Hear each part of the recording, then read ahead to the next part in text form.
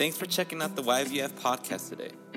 If this is your first time listening in with us, we want you to know that you are loved. Wherever you're joining us from, we hope this message encourages you, builds your faith, and helps you in whatever season of life you're in. Now here's Pastor Kevin. And I want to ask you to open Luke chapter 13. I think I'm going to start there. That's not in the notes that are on the back of the bulletin. But I'm not going to get through all the notes that are on the back of the bulletin. I'm going to finish this next week and kind of sandwich 4th of July between two Sundays. I want to share a message that the Lord's put on my heart concerning freedom. Freedom from the law of sin and of death. In the New Testament, it talks about three things using the word freedom that we've been given freedom from.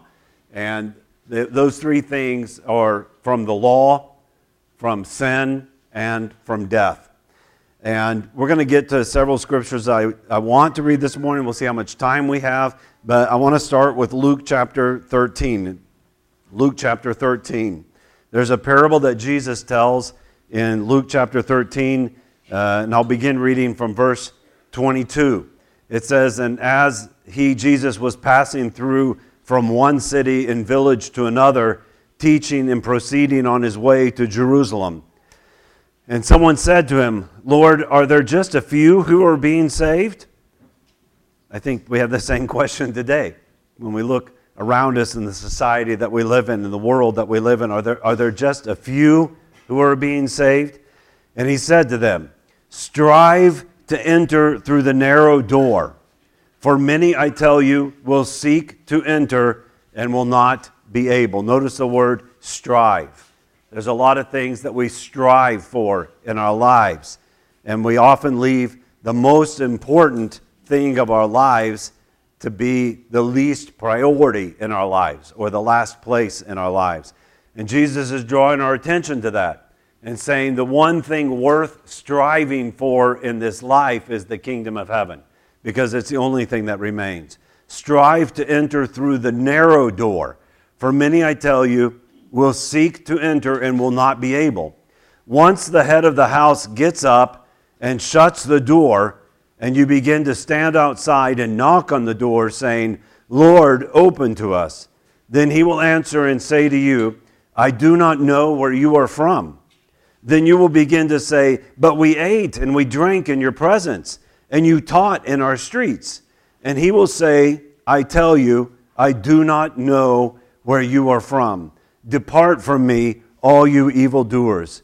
In that place there will be weeping and gnashing of teeth when you see Abraham and Isaac and Jacob and all the prophets in the kingdom of God, but yourselves being thrown out.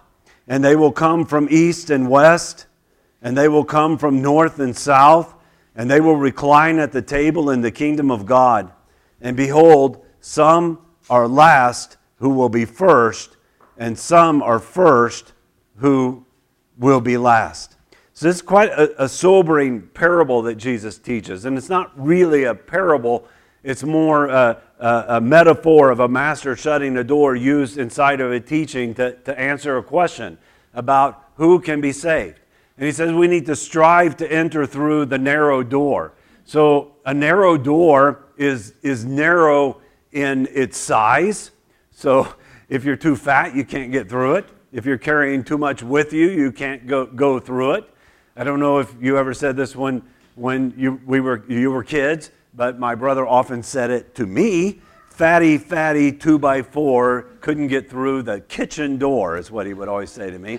I did not like that, and I look at old pictures of myself as a child. I wasn't fat at all. But compared to him, I was fat, and he liked to tell me that. I remember one time, I shouldn't go down that road. It'll take too long. But the kids are here. You might enjoy a bullying story. I remember one time I told him, "I'm going to lose so much weight, you'll never call me fat again." He said, "It has nothing to do with how much you weigh. I'm going to call you fat all your life." And I was like, oh, man. Now, my brother and I are great friends today. That's no problem. He just liked saying things like that to me, like older brothers do. But so the door is narrow, and Jesus talks about that it's very difficult for a rich man to enter the kingdom of heaven. It's easier for a camel to go through the eye of a needle. But I think there's another aspect of the narrow door that we see in this particular teaching, that the window of opportunity, as we would say, is very narrow. The time that it's open, when it's open, you need to get inside.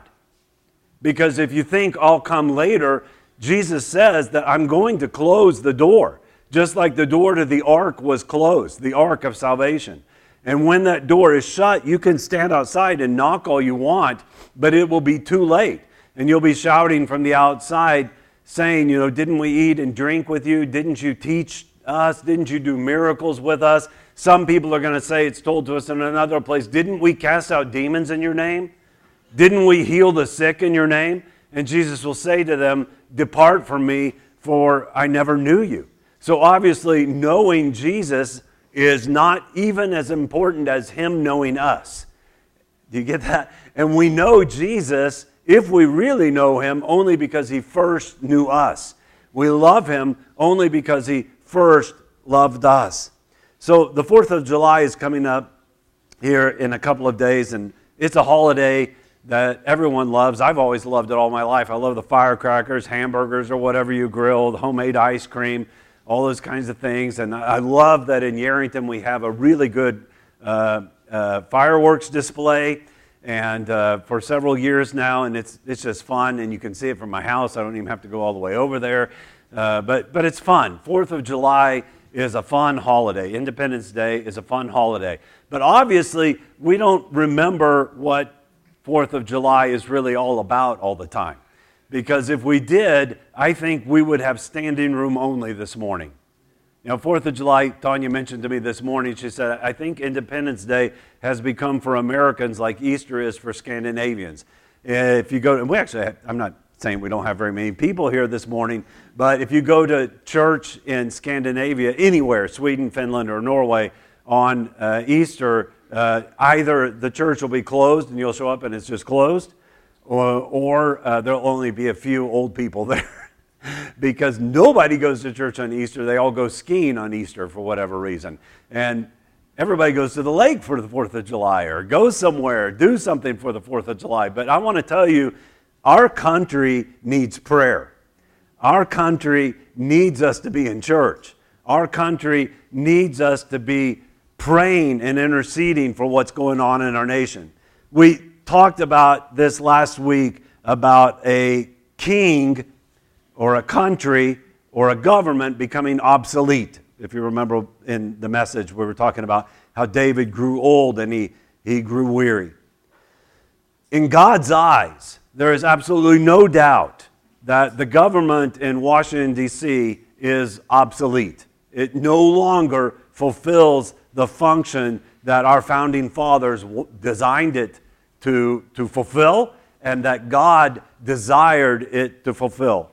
Today, those who do evil in God's eyes, and all you have to know what is evil is read the Bible.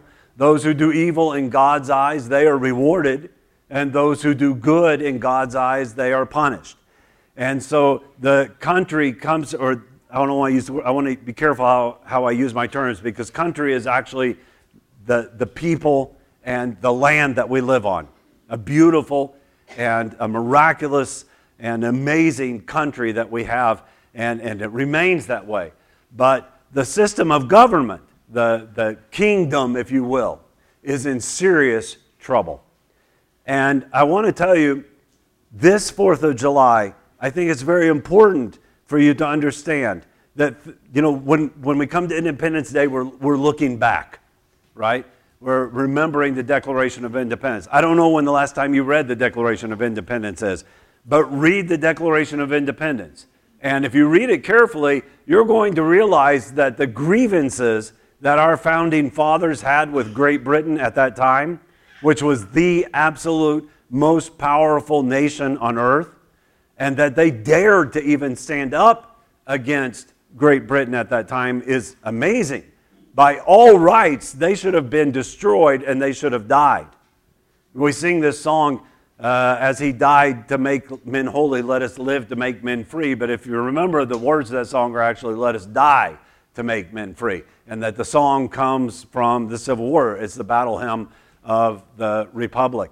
And they were willing to die because they felt and believed that it's better to be dead than to live in slavery, than to not live as free men. Patrick Henry, give me liberty or give me death. By the way, liberty and freedom are the same word. We don't need to make a big deal about whether it's liberty or freedom.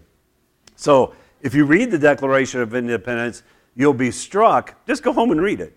You'll be struck by the fact that their grievances, the things they're upset about, we live in that same tyranny today. And way worse. Do we have taxation without representation? Oh, I get it on paper. No, we have representation and we're taxed. But that's not true. We're taxed every time we turn around. We're taxed on every single thing. We're taxed so much we don't care anymore. We're just used to it. We understand. Nobody cares about it. All the things that they were upset about, we're not upset about them anymore. So in a very real sense, the government has learned, how should I say this? We're too afraid. We would be too afraid. I'm not recommending we do, but we would be too afraid to stand up to the most powerful nation on earth today. And that's not Great Britain. That's our own government. In many ways, we've just drunk the Kool-Aid, as back from the Jim Jones days. And we have a Kool-Aid shop right here on Bridge Street, right between here and my home. They sell marijuana there. But whatever the drug may be, they've got everybody to a place where they just don't care anymore. People just don't care anymore. So Jesus said that there's coming a day when that door will be shut. Well, you don't want to end up on the wrong side of that door. And I want to tell you that there has been powerful and very real prophetic words that God has confirmed to my heart, spoken over this church and over this place, going way back to the 70s and maybe before that this is a city of refuge. So when you're talking city of refuge, you want to be on the inside before the door gets shut. Because when the door gets shut, nobody else gets to come in. Jesus said that he has the keys, and that whatever door he opens, nobody can shut it. But whatever door he closes, nobody can open it. And you want to be in church. You want to be in the presence of God. You want to be on the inside in the family of God before it's too late. And I promise you that there are coming days when it will be too late. You need to say yes to Jesus today. So go with me now to 1 Samuel chapter 16. I'm actually talking about freedom. Everybody today thinks freedom means I get to do whatever I want. And I want you to understand it's going to take me 2 messages, but what true freedom is. 1 Samuel chapter 16.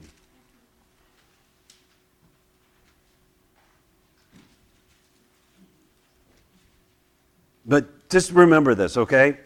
I know nobody wants to hear this, and nobody likes it when I say things like this. And you can get mad if you want to, but I'm going to obey God. Things are not going to get better. They're going to get worse before they get better. And the way, you can just study history. You don't even have to read the Bible. But a country, a nation, a government cannot continue to act the way our government is acting without there being consequences. And there are examples in the scripture that I could show you. The best of them, and we already talked about this, is with Manasseh. That God can even forgive the personal sin of the people that did those sins, and there can be revival in a nation. But God will still require the nation to answer for the sin that it's committed. People like Abraham Lincoln understood that and understood why the Civil War was so bloody. He understood those things. He talked about how for each lash of the master on the back of the slave, another drop of American blood must be shed. Because those sins cannot go unrequited. That we formed a nation and we said it's a place for the free, but we didn't have the guts to stand up and give freedom to the African nations that lived amongst us and that we had enslaved. That's just the truth, It's just the truth. But we had a civil war over all that. So why do we still have racial violence?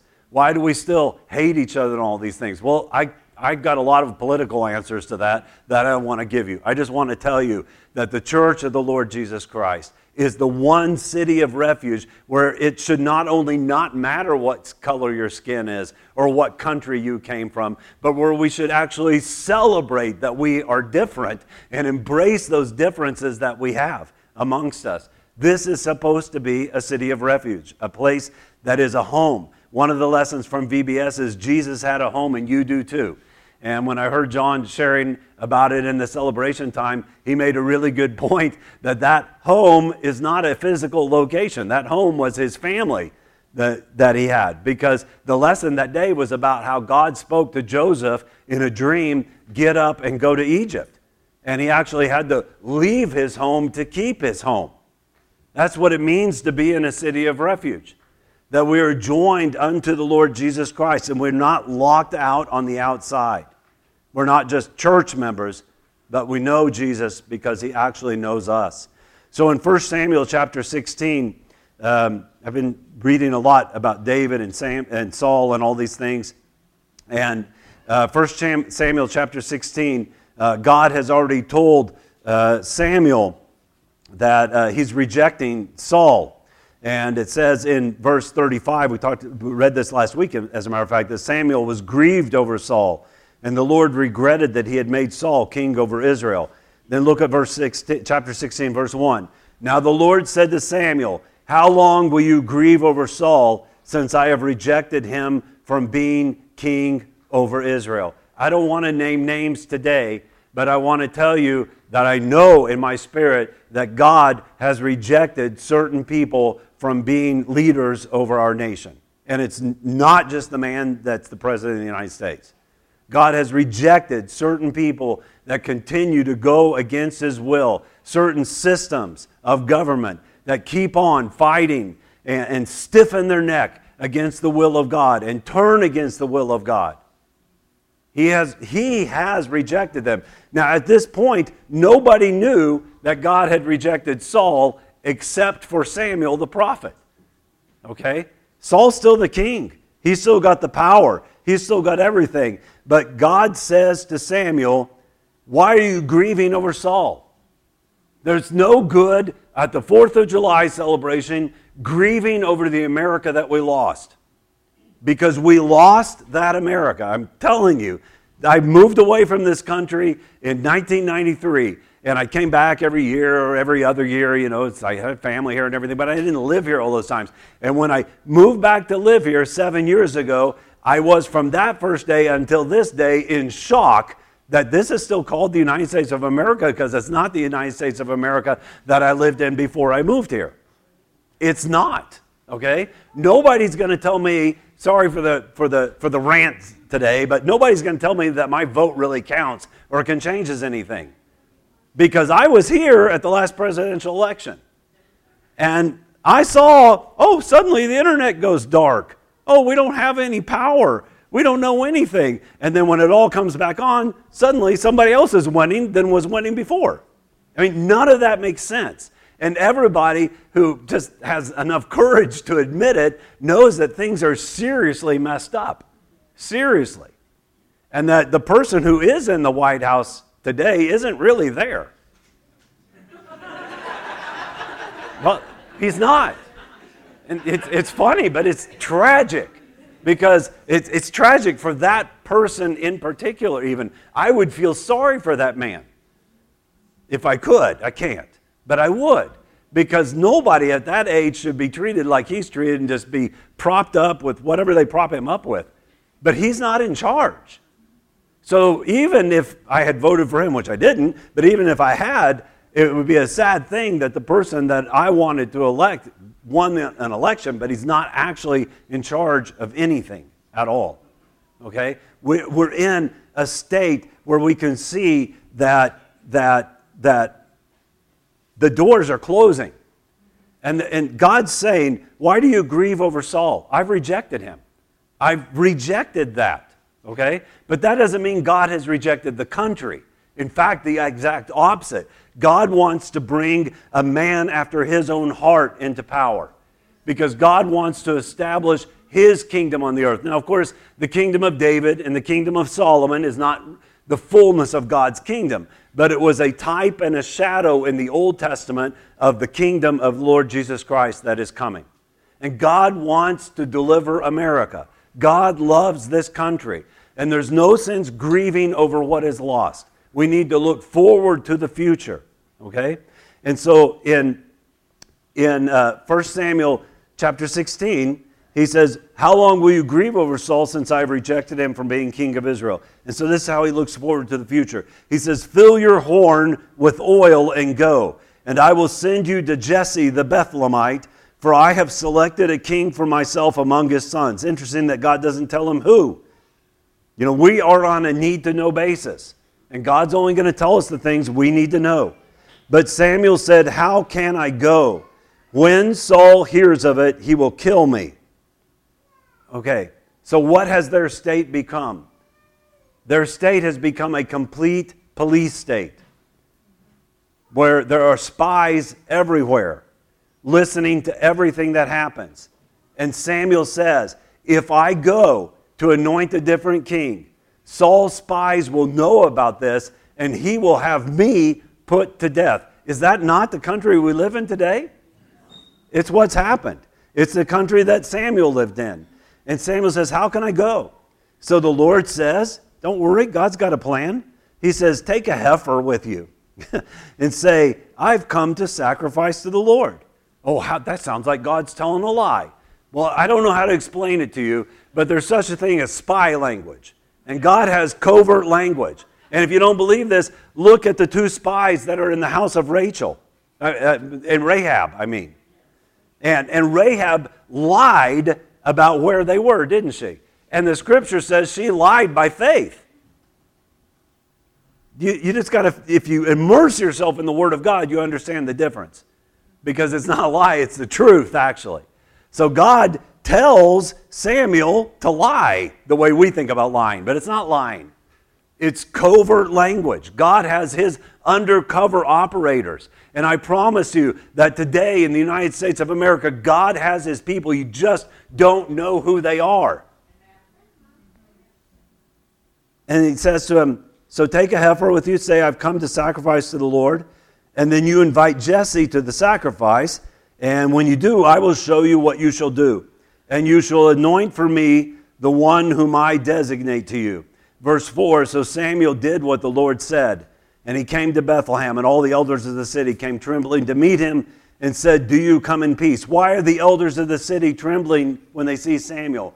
Because they live in a police state. And they're afraid that, oh no, Pastor Samuel showed up. He's going to preach one of those sermons. And we're all going to get busted because of it. And he said, did you come in peace? He says, oh, I came in peace. I've just come to sacrifice to the Lord. So consecrate yourselves and come with me to the sacrifice. Those poor suckers, they got sucked right into that. Ended up with David getting anointed king. Some of them probably died. It was like they were signing the Declaration of the Independence that day. He also consecrated Jesse and his sons and invited them to the sacrifice. The story goes on from there. So one thing I want to tell you about freedom is a free man, Samuel's a free man, is not always free on the outside. Samuel was not free on the outside. He could not just do anything he wanted to do. There were undercover operatives of Saul's that were watching every step he made. But a free man is always free on the inside. And a free man always does what the Lord speaks to him to do. So let me take a step kind of in a different direction. Let me read to you from Romans chapter 6. You can open it if you want. It might be printed in the bulletin, I can't remember. But Romans chapter 6, verses 20 through 23. In Romans 6, Paul talks a lot about freedom in Romans, in 2 Corinthians, and in Galatians. And we're going to look at several scriptures today and then next week.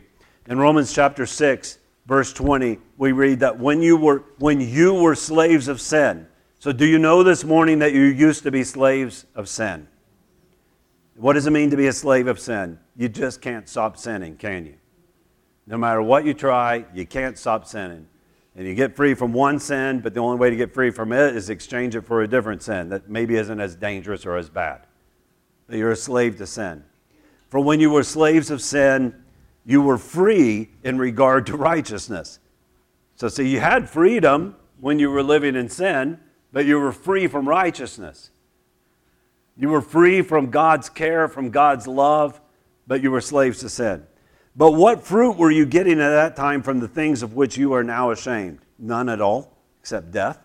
For the end of those things is death. But now that you have been set free from sin, you have become slaves of God. See, true freedom doesn't mean you're free from God. It actually means you're a slave to God. And a free man always does what his master, God, tells him to do.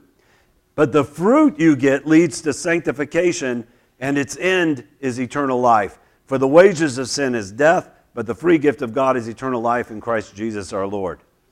And then Romans 6:18 reiterates it.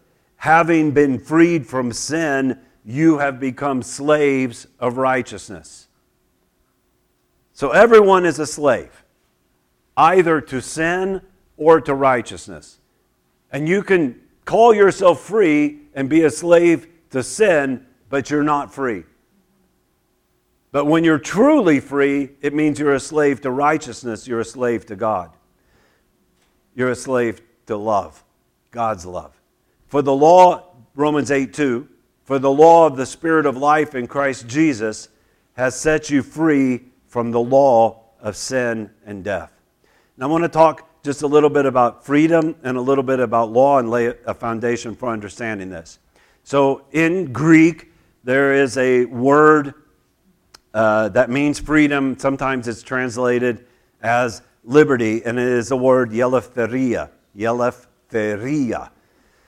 But it comes from an adjective. And this is kind of rare in any language. Usually adjectives, like in English, the foundation form is the noun, okay? But the adjective is the foundation for the noun freedom.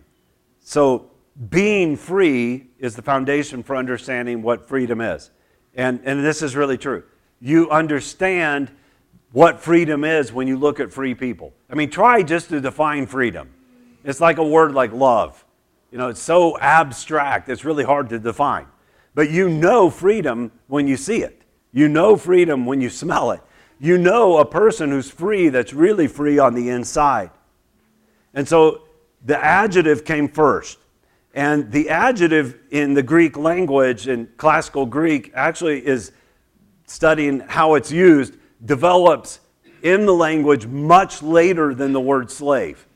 And so the meaning, the exact meaning of being free in the biblical Greek is not being a slave. If you're not a slave, then you're free. And so we understand this, that you're either a slave to sin and free from righteousness, or you're a slave to righteousness and you're completely free from sin. So over time, by the time the New Testament was written, there was some definition put to this. And the basic underlying meaning, just listen to this, is a free person is someone who belongs. He's someone who belongs. And because he belongs, because he's a citizen of a free country, see, the freedom is derived from the nation. Well, then we don't have much freedom left, do we? So maybe we need to be deriving our freedom from Christ, because we have our freedom only in Him. He is someone who belongs, and therefore he is free to live his life at his own disposal. He's free to come and to go at will, and most importantly, he's free to speak at will. Both all the great philosophers, Greek philosophers, Plato, Aristotle, and all others, always agreed on one thing, that this kind of freedom is the foundation of a state. That a state must be a fellowship of free men, and we include women too today. A state must be a fellowship, an equal fellowship of men who are free. They can freely speak their mind, they can come and go as they will, they can buy or sell, and they can do what they want because they belong to the state. And so the foundation of that freedom is actually in the law. But I thought we just read that we're free from the law. Yes, we're free from the law. Look with me at Hebrews chapter 7. We talked about this when we were going through Hebrews, but I'll just talk about it again a little bit. In Hebrews chapter 7, it says, read two verses, Hebrews 7, verses 11 and 12. It's in this whole thing about Melchizedek and Jesus. But in Hebrews chapter 7, verse 11, it says, "Now if perfection was through the Levitical priesthood, for on the basis of it the people received the law, what further need was there for another priest to arise according to the order of Melchizedek, and not be designated according to the order of Aaron? For when the priesthood is changed, of necessity there takes place a change of law also." Okay, without getting into the details today of Melchizedek and Aaron and what the argument here is actually about that we've been going through as we study in the book of Hebrews, I want to draw your attention to a couple of things that are really important from God's point of view. The priesthood, listen carefully, was not established by the law. God says that the law was established on the basis of the priesthood. Law, the meaning of law in Greek and Hebrew and what it really is today, law is a collection of our customs. It's all about customs. It's what we all believe and what we hold to be rights, customs, moral values. Our country was indeed founded on a Judeo-Christian ethic. But we are not living according to that anymore. Absolutely. 100% we are not living according to that.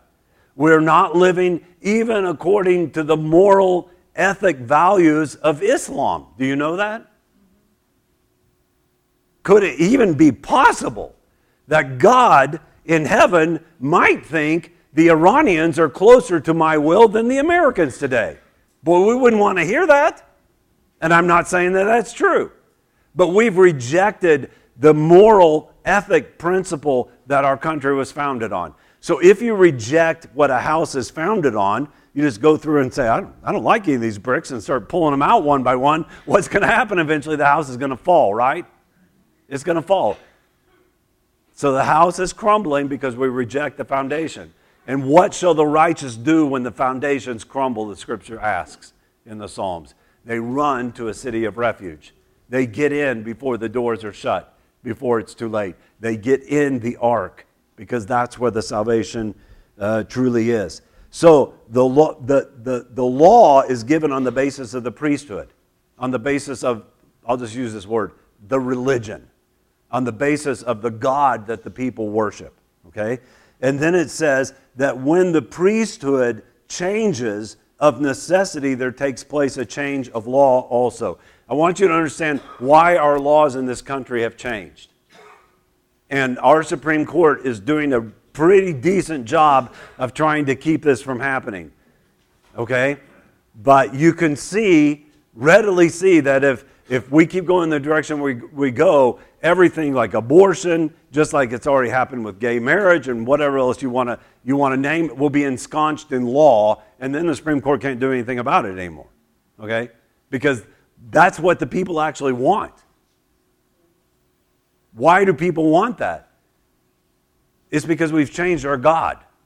Our priesthood has changed. We don't worship the same God anymore. And I'm not saying all the founding fathers were Christians. I'm going to give you a quote from Thomas Jefferson here in a little bit. As far as I can tell, the guy probably wasn't really a Christian in the way I understand that anyway. But they all truly believed in this moral principle that the Bible teaches as a foundation. Let me put it this way. Thomas Jefferson had problems with the miracles of Jesus because he was so scientific. I don't know if he was a Christian or not. That's up to God. But they had the same moral principle, the same underlying understanding that freedom isn't just doing whatever you want, but freedom is being a slave to righteousness. That when people are truly free, then they take the responsibility of that freedom upon themselves. The law of sin and death is legion. It's found in religion. You can be religious and still be a slave to the law of sin and death. You can be idolatrous. You can be an atheist. You can be a pantheist. You can be an individualist. You can be a materialist. And they can be from all different spectrums. And you're still enslaved to the law of sin and death. But the law of the Spirit of life in Christ Jesus is really, really simple. Do you want to hear it? It's summed up in 2 phrases. If you came to the synagogue this week, you would have heard it from the rabbi. Hear, O Israel, the Lord your God is one. And thou shalt love the Lord your God with all of your heart, with all of your soul, and with all of your strength. With your spirit, soul, and body. Love the Lord your God. And then Jesus said, and the second commandment is like the first, so love your neighbor as yourself. Jesus summed it up in what we call the golden rule. Matthew chapter 7. Treat people the same way that you want them to treat you. And that is the entirety of the law and the prophets, Jesus said. It's so simple to walk according to the law of the Spirit of life in Christ Jesus. Against this law there is no other law. Galatians 5:20 says, but the fruit of the Spirit is love, joy, peace, patience, kindness, goodness, faithfulness, gentleness, self-control. And against such things there is no law. These are the hallmarks of a people that are truly free. They are a people that love their neighbor as themselves. They are a people that walk in the joy and the peace, the patience, the kindness, the goodness, the faithfulness, gentleness, and self-control. And a people that walk in love are a people who are eternally free, and nobody can enslave them because they are slaves to God. They are slaves to righteousness. Go with me to Galatians chapter 4. And I'm going to just end here in Galatians. And then we're going to take on 2 Corinthians next week because it's really good. But we need more time for that. In Galatians chapter 4,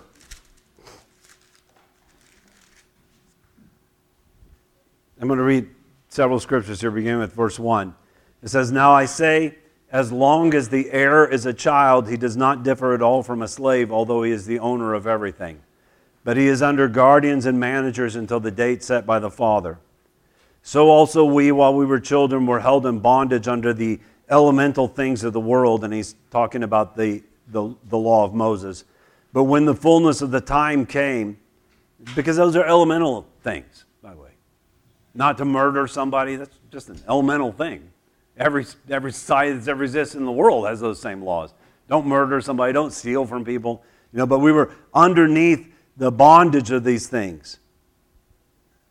But when the fullness of the time came, God sent forth His Son, born of a woman, born under the law, so that He might redeem those who were under the law, that we might receive the adoption as sons. Because you are sons, God has sent forth the Spirit of His Son into our hearts, crying, Abba, Father. Abba means daddy in Aramaic. Therefore you are no longer a slave, but a son. And if a son, then you are an heir through God. At that time, when you did not know God, you were slaves to those which by nature are no gods. You know who he's talking about? He's talking about demons. He's talking about demonic forces. Maybe you didn't believe the devil existed. Maybe if you did, you thought he had little horns and pitchfork and lived in hell. That's just perfect for him because that just kept you even more deceived. But you were slaves to demons. You did what they made you do and commanded you to do. Our nation today is underneath a great and dark cloud of demonic influence. We are in a time of spiritual warfare like no generation ever has been in the United States, and we don't even know it. We're just asleep. And the door is actually closing. And things are actually, you could read it in the book of Revelation. It's not even difficult to understand. It's all right there in the book of Revelation. In fact, the book of Revelation is so right on to the world we're living in, I find myself sometimes wondering, has all this whole 7-year thing already started? Or what? Because it's like we're living in this already. And we cannot afford to be slaves to demons in our lives. It says here that when a child, he may be the heir to everything. Well, I'll just pick on Frank back there in the sound booth. So I'm not a rich king, okay? But I got a few things, So Frank is my youngest son. So, he's going to outlive every one of my kids, I guess, but there's a possibility of that, right? So he, in one sense, he is the heir to everything, okay? And I'll pick on Sasha also. I'll leave Stephen out of it. But Sasha is the heir to everything, right? Okay? But Sasha gets to drive a car that I own around and pretend like she owns it. And Daddy even puts gas in it for her. He keeps the air conditioner going and everything, right? But she gets to feel like she owns this car. And for all practical purposes, and the insurance, Daddy pays for that too. Okay? So that's great. Frank knows how to drive a car. Frank knows how to drive a stick. He knows how to drive that Jeep. But I'm not going to let him drive any of my cars on the street, am I? Not because I don't want to get in trouble, although I don't, but because I actually care about him. And I know that he's not reached the age of 16 yet, so he can't get a driver's license, right? Well, this just says that if a child, and this is talking about a rich family, maybe a king or something, if a child is grown up in that home, he's the heir of the entire kingdom. But while he's still a kid, until he reaches the age of majority, which is established by the father himself, not even by law, it says, he is going to submit to tutors. He's going to submit to guardians. He's going to go to school, and he's going to be like a slave. He's going to have to do what the dad tells him to do, what the coach tells him to do, what the teacher tells him to do. Why? Because he's still a child.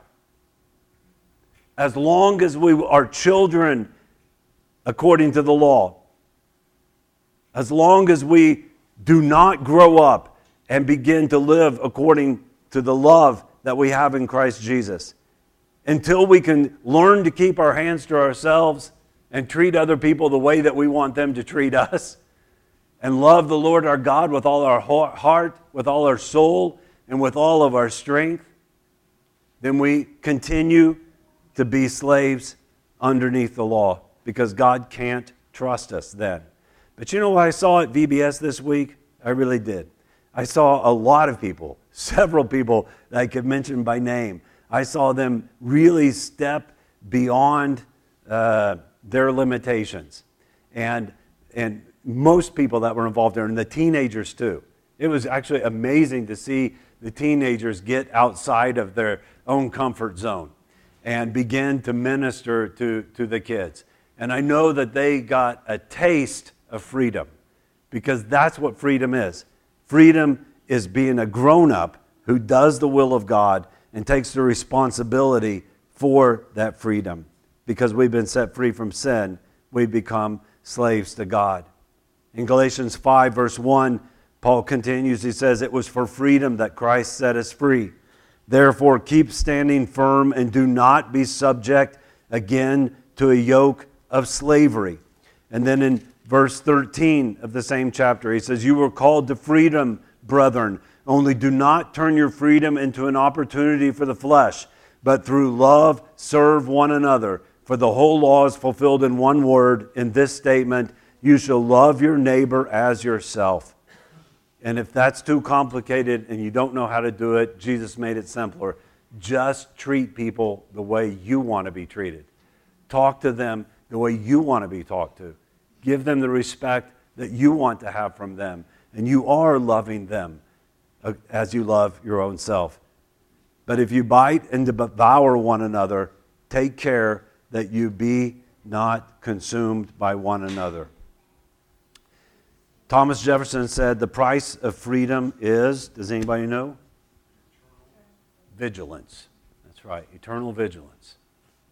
Paul said, you were set free by Christ for freedom's sake. So quit going back to the slavery. We've got to be more vigilant. We've got to be standing in prayer. We've got to not grieve over what was lost or what is right now or what's going to happen next.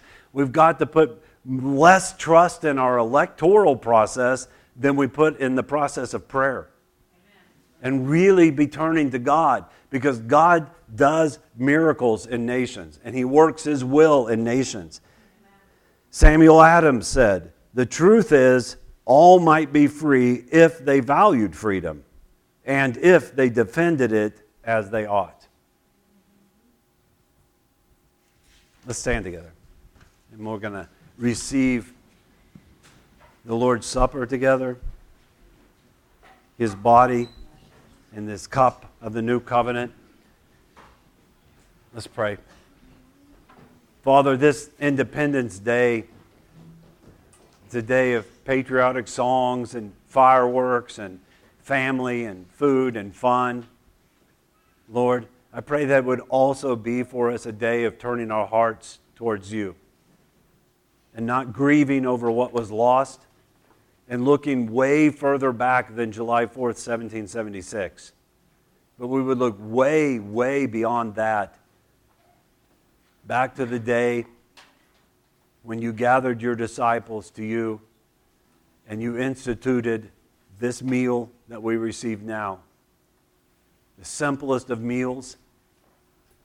The bread is unleavened because You told Your children in Egypt that they must eat the bread unleavened because it's the bread of haste.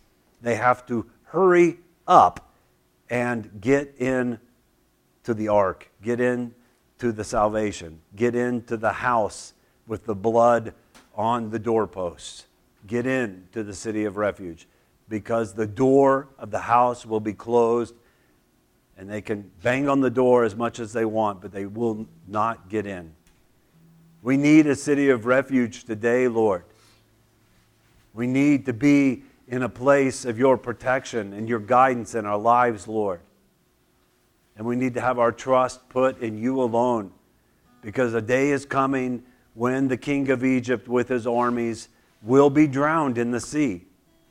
But we will be delivered through that sea into the fullness of Your kingdom.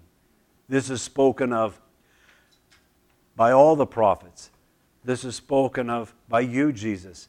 You told those people that lived in Jerusalem then, it said that You sat up on there in the Mount of Olives and You wept over the city of Jerusalem. And you cried.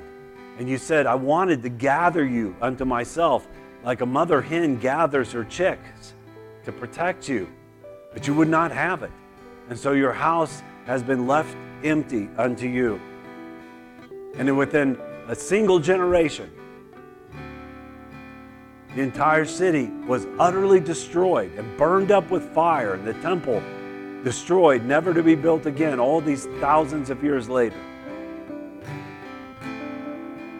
Lord, I pray that we would be listening so intently and closely to You, that we would fill our horn with oil, with the oil of gladness, and go forth to offer sacrifices of praise unto You and establish Your kingdom, Lord, in our lives.